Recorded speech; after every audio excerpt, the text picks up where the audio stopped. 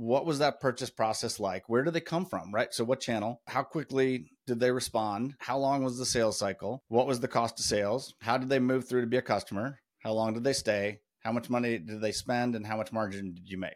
Like, that's the formula. Welcome to the morebusiness.com podcast. Today, we're going to be talking about ideal client profile. And joining me is Richard Brasser. He's the managing director of Carlton Richards. Richard, welcome to the podcast. It's great to be here. Good to see you, Raj. Yes. So Richard and I know each other from, I guess, maybe one or two companies ago. And he used to be with Boston Consulting Group and worked with some pretty big clients. And now he's actually develops playbooks and is helping other companies really expand their business and grow. And so one of the biggest things is to know who you're trying to reach. And that's the ideal client profile. So that's what we're going to talk about today. Richard, to get started, maybe just give a quick background on your career path. Sure, absolutely. So in the early days, I was focused in the enterprise software industry, and we had created a solution that was designed specifically for sales teams and mainly at very large customers. So it solved the problem of not only compliance, but helping salespeople access content that they could then post through social. And the whole goal was to make it very targeted for account acquisition or lead acquisition. So we would connect the dots between your use of social and digital engagement and actual customers that came in and spent money. So it wasn't about brand and reputation and some of those things. So it was very focused on revenue. The interesting part was that we had, which was a very fortunate byproduct, the ability to work with some of the best companies in the world and their sales teams. We stuck around to do implementation with them hand in hand. So we really got to get an intimate knowledge of how do some of the best companies in the world, how do they operate? How do they leverage their strategy? How do they leverage technology? All of those different things. And so that was a real natural evolution of moving to Boston Consulting Group, where I helped lead our next gen sales practice. So that was really taking the world's biggest companies and helping them leverage some of the emerging technologies, leverage new processes, new ways of doing things, new ways of thinking. So, that was about 5 years.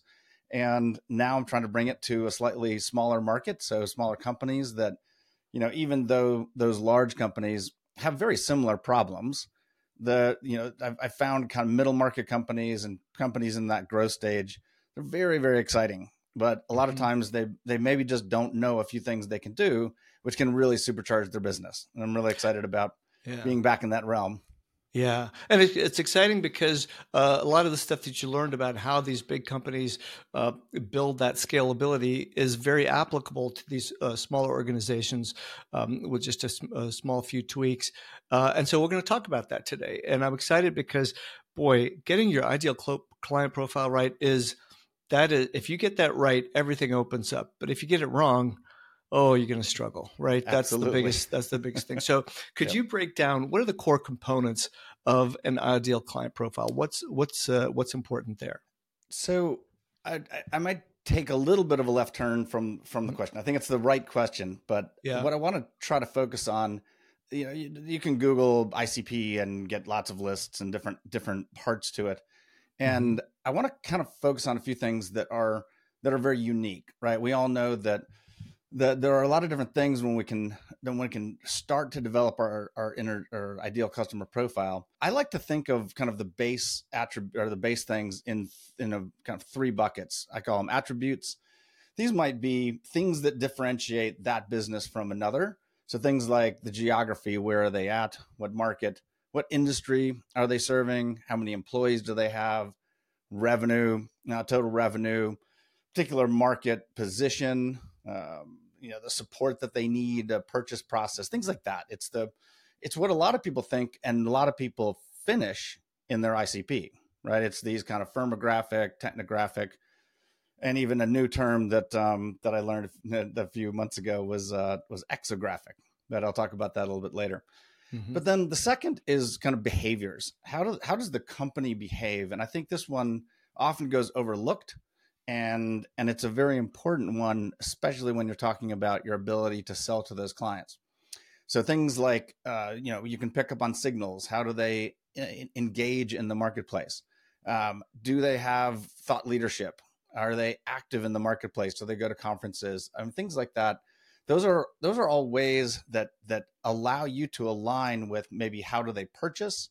Is it a very like GE Capital, right? That's a very arduous purchase process, right? It's a big committee and it's lots of people, and that may not be what a smaller company needs. Or are they very nimble? Is the CEO the person that really is going to make a decision? So those kind of things are really critical. When you get to what I call assets, those are things that are a little bit less tangible, but sometimes are super important, especially if you're at that kind of growth phase where you really want to accelerate. And for me, those are things like strategic fit, right? What market are we really trying to take over, or having a good footprint in? Is it a new market? Is it a new product? Kind of what are the go-to-market synergies that we may have with certain kinds of companies? Are certain kinds of companies, how are they funded? What is their capital structure, right? Are they going to be very difficult to spend money, or are they a little bit less worried about capital? Maybe they're private equity backed or they're public, and that's a different profile. And then also kind of what's their growth, right? Is this, in our situation, we were driving revenue with a software product. If a company was really focused on growth, that became a really good indicator that that's a good fit, as opposed to a company that's growing at 4 to 6% year over year over year. That's a slightly different thing. But the kind of broken record warning that I'm going to have today is what I think is the most important aspect, and everything starts to feed down into that. And that's really where you're focused on value. So there's a whole practice called value engineering, and there's different parts to it, but it's questions like, how is the company's use of your product? How are they going to gain financially, operationally? What is it going to mean to them as far as how do they realize the value? And then break that down for everybody in the organization as well, right? And so that you might have a financial buyer. Is your product going to help them make their numbers goals? You have operational folks. Where are you going to make their day-to-day life easier? There are sales goals, et cetera, et cetera. So you can break down really how does the value that your product, why does it exist? How is it going to serve that customer?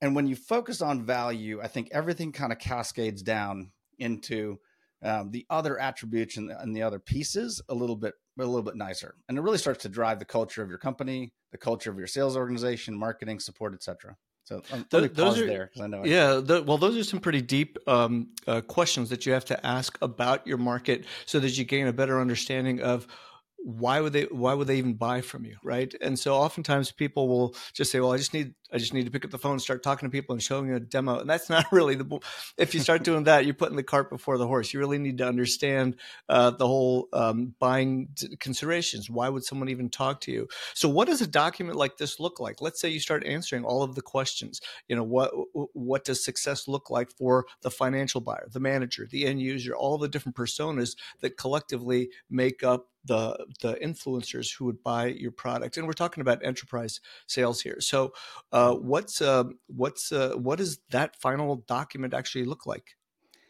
So that's a good question. I think to clarify one particular thing, I think a lot of times what I see are companies being a little bit too simplistic about an ICP, meaning they try to come up with one that encompasses all of their products or their services.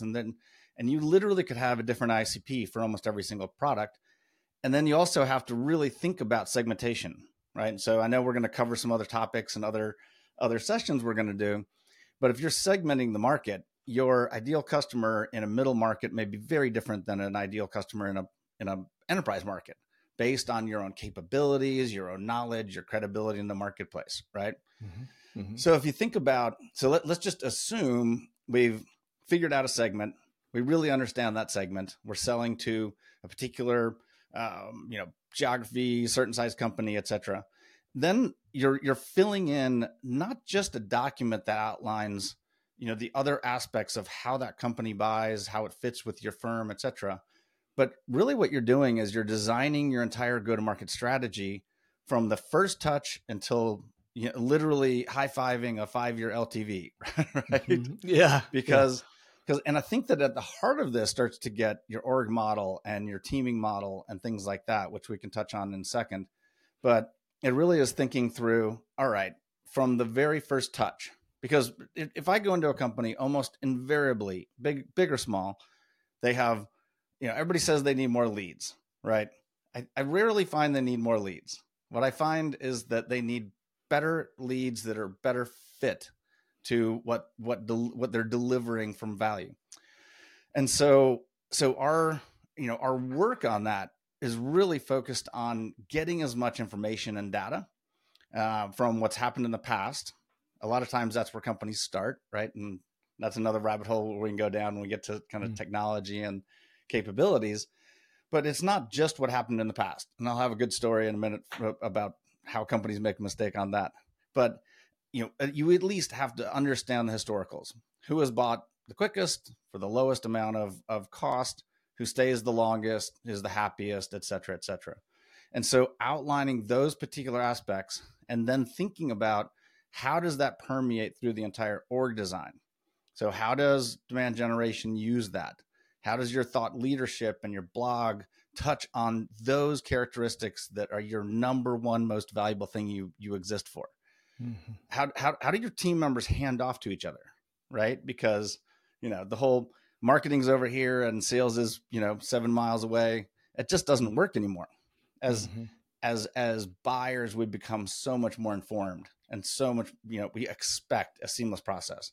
So from first touch to customer success, all of that has to be woven together. And it's a really complex and comprehensive kind of 360-degree process, not just a document. It's everything. It's in your culture. It's in your operating principles, etc.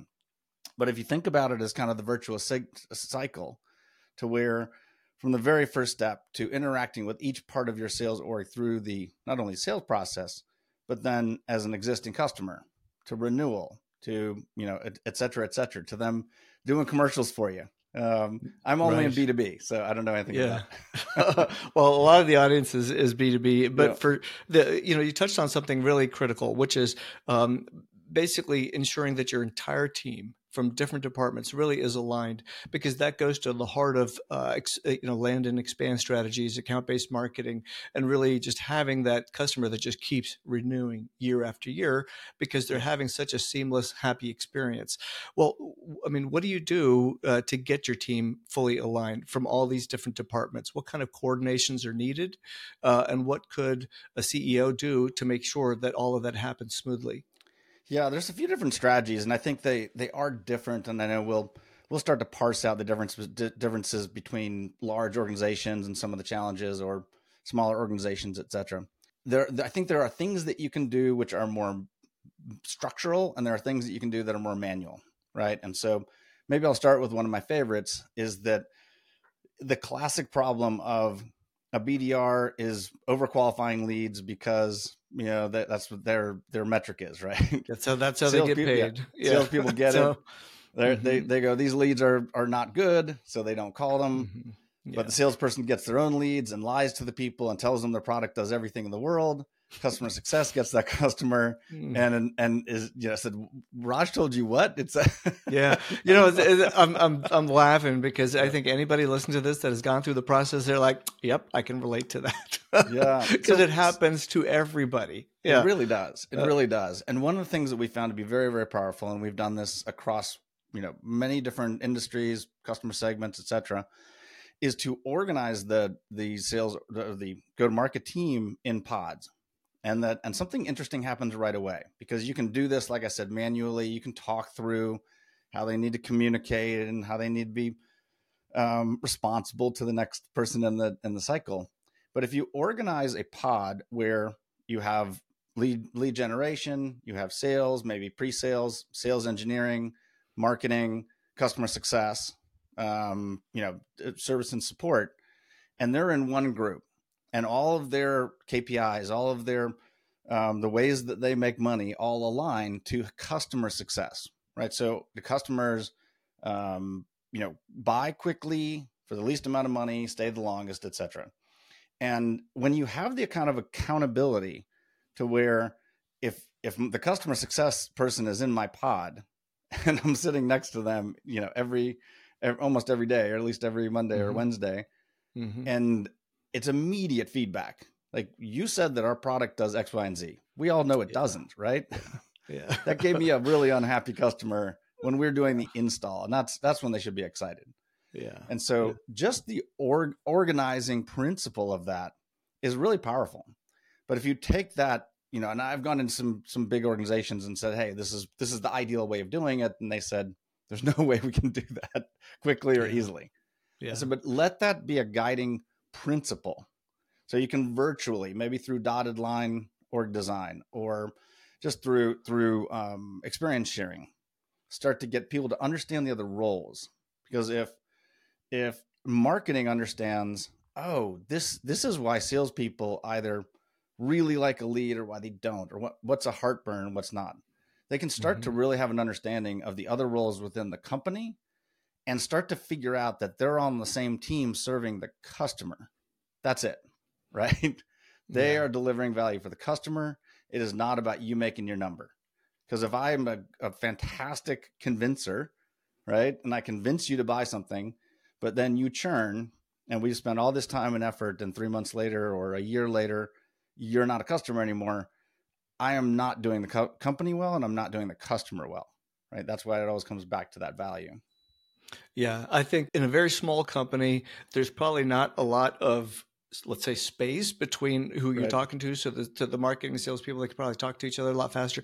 But it's pretty quick as you grow, because when you grow, those silos start to form very quickly. Really quickly. And sometimes, boy, that's just really tough. Oh, sales said this, customer success said this, and it gets to be that problem. So I like the idea of just kind of stirring the coffee a little bit and putting something here and something there, and you get everybody sitting next to each other. So that's a great way to get team alignment. What about the way people structure compensation plans? I mean, that seems like that's another point of maybe a weak link, point of failure. I don't know the right way to phrase it, but it's one of the issues.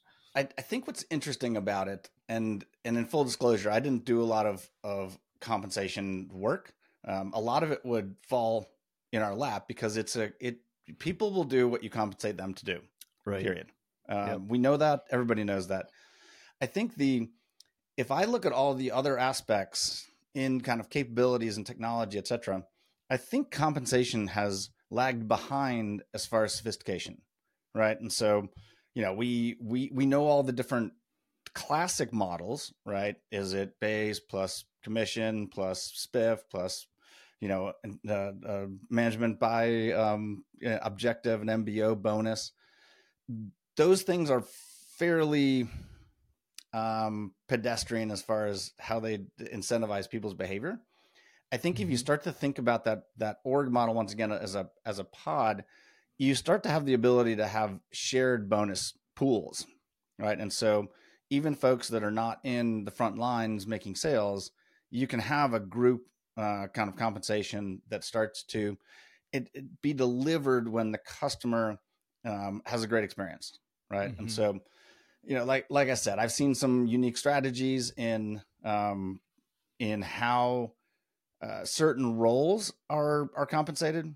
I think I've seen more things that I go in and say we shouldn't do that, right? Perfect. Or one example, a sales engineer at a particular company was literally compensated as a commission.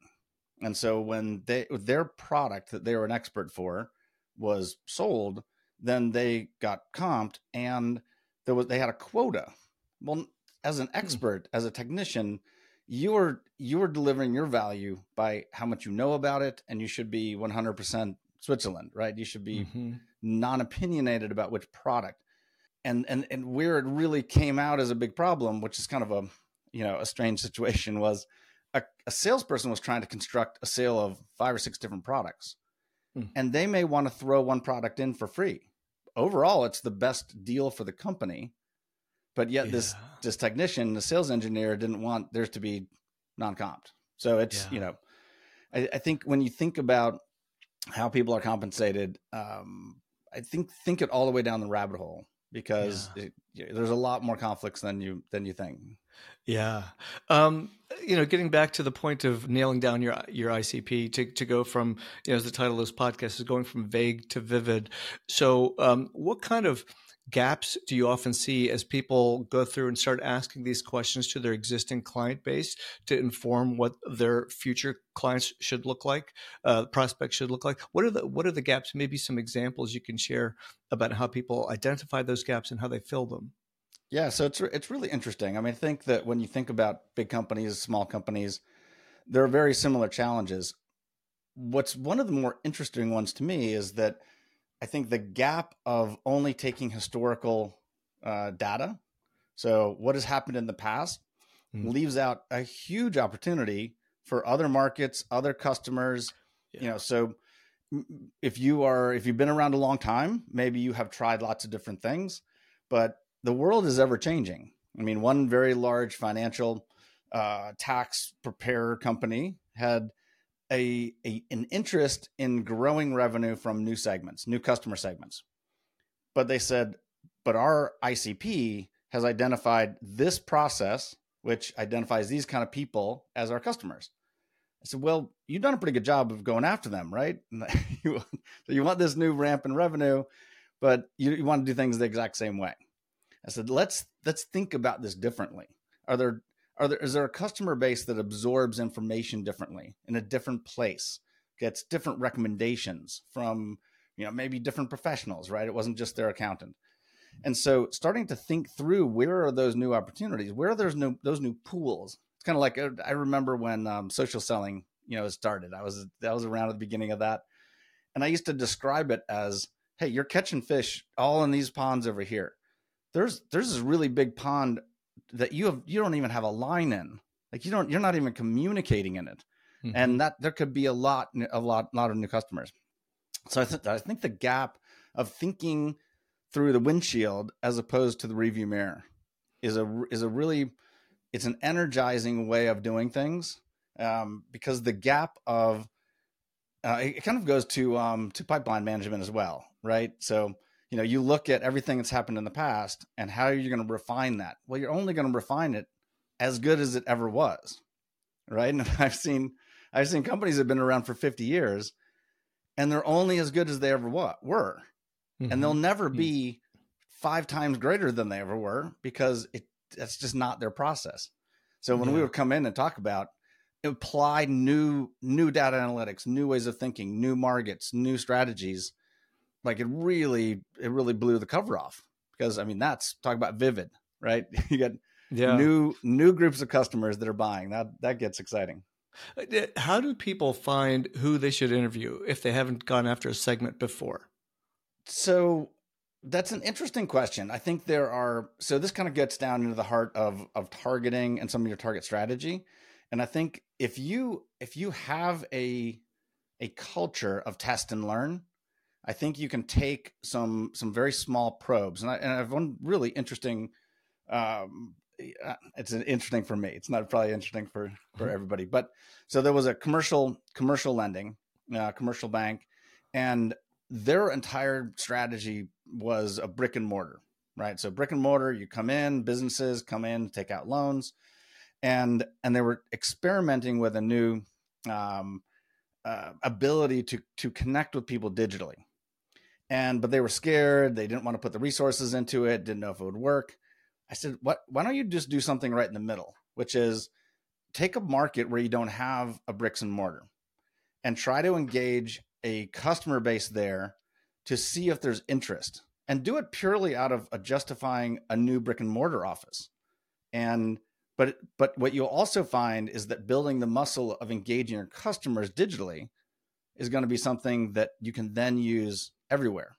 And you may even have, God forbid, an inside sales force that can actually transact and try to secure some of these loans. And that's exactly what happened. They went into different markets and found that there was a whole bunch of customers that were smaller, but more nimble, more agile. They looked for recommendations on communities and other kind of peer groups. And they started, instead of doing a $200 million loan, they were doing an $8 million loan but they're doing bunches of them. And then that could grow into getting them enough, and then they put it in a bricks and mortar. So really doing kind of test and learn. I think other markets you can do. I'm not the world's biggest fan, but community grew like take a group of potential customers and do a study. We've done some of those before, but I really love having. It's kind of like Google had the take 8% of your time and try to figure out new products, and it's that innovation. Think through who has the attributes that would be even better served by our product, and let's do a few tests in that.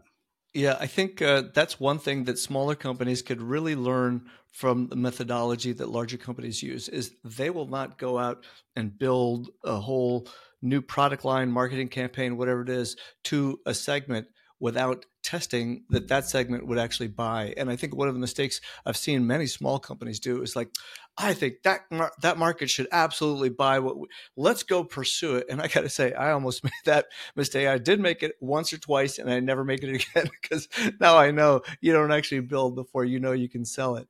So small takeaway there for what that's worth.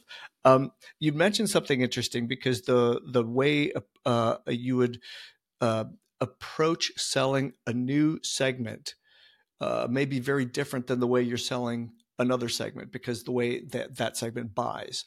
But that also may mean that even the segment that's buying a certain way right now might be very different 5 years from now. So it evolves, just right. Like, for example, nobody goes and buys every item of clothing in a retail store anymore.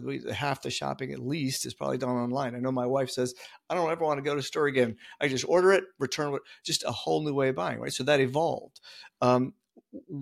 What ways do you recommend companies monitor how their ICP is interacting with them so that they are ahead of the curve and they don't miss an opportunity, that they evolve with their ICP? Yeah, I think that's kind of that constant evolution. And I think it's a tricky one because the standard, my standard kind of position on it is engage your customers, get feedback from them. What do they wish you did? What do they wish you had? Was there a better way to engage you? Would they have missed you if not for, X, Y, and Z? You have to have a healthy filter, right? And you can set up kind of the guardrails so that you can't do the mistake that I've done a lot of times. And you just mentioned, going after a market that you don't truly know and going all 2 feet in. Mm-hmm. I did that quite often. I was in love with it, but I didn't realize that they were not our ICP. Yeah. But you have to filter out, customers will ask for everything. And it reminds me of 2 things. There are lots of things customers will ask for that they may or may not really, really need. It's not in their core value, right? It's not the thing that's driving them to really be excited or a raving fan about your product. The other part is there are things also that customers will never ask for that might be the best thing you could ever develop. And that's the old quote from Steve Jobs, which is, no one was asking for an iPod, right? Right. Right. We're asking for, better records and things like that. But but I think having that constant innovation culture, I think when it really starts to sing is like, think about that pod once again, when you get feedback from each different role within the company and you get very, very different things. The engineers will say, this feature is the coolest thing we've ever built. No customer cares about it. Or they might have developed something that would be easy that customers it would change their entire experience. Sales may have a different idea. God, if we just had this, it would make my selling easier. Marketing will have different, service different.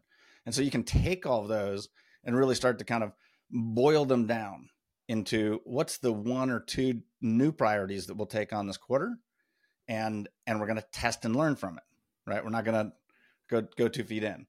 We learned a hard lesson on that about going into an industry where what set us apart was our kind of ability to work in a very, very large, complex environment and the compliance required for that. So if you had tens of thousands of salespeople all over the world, different divisions, et cetera, then our product was really valuable. if you were a small 4-person company, ours was not good at all. Right. And so I had this brilliant idea to go sell to a bunch of really small companies, or single operators. That didn't work too good. Yeah, I know what you mean. You really got to make sure you nail it. So that brings up the question: how do you know when you've actually nailed your ICP? Yeah. So this is when kind of the bridge to technology, analytics, reporting, and kind of what tech are you running? There are some really cool new advances. I actually was just exposed to one called Rev.ai. They do an AI driven ICP, which is pretty innovative. It's pretty neat.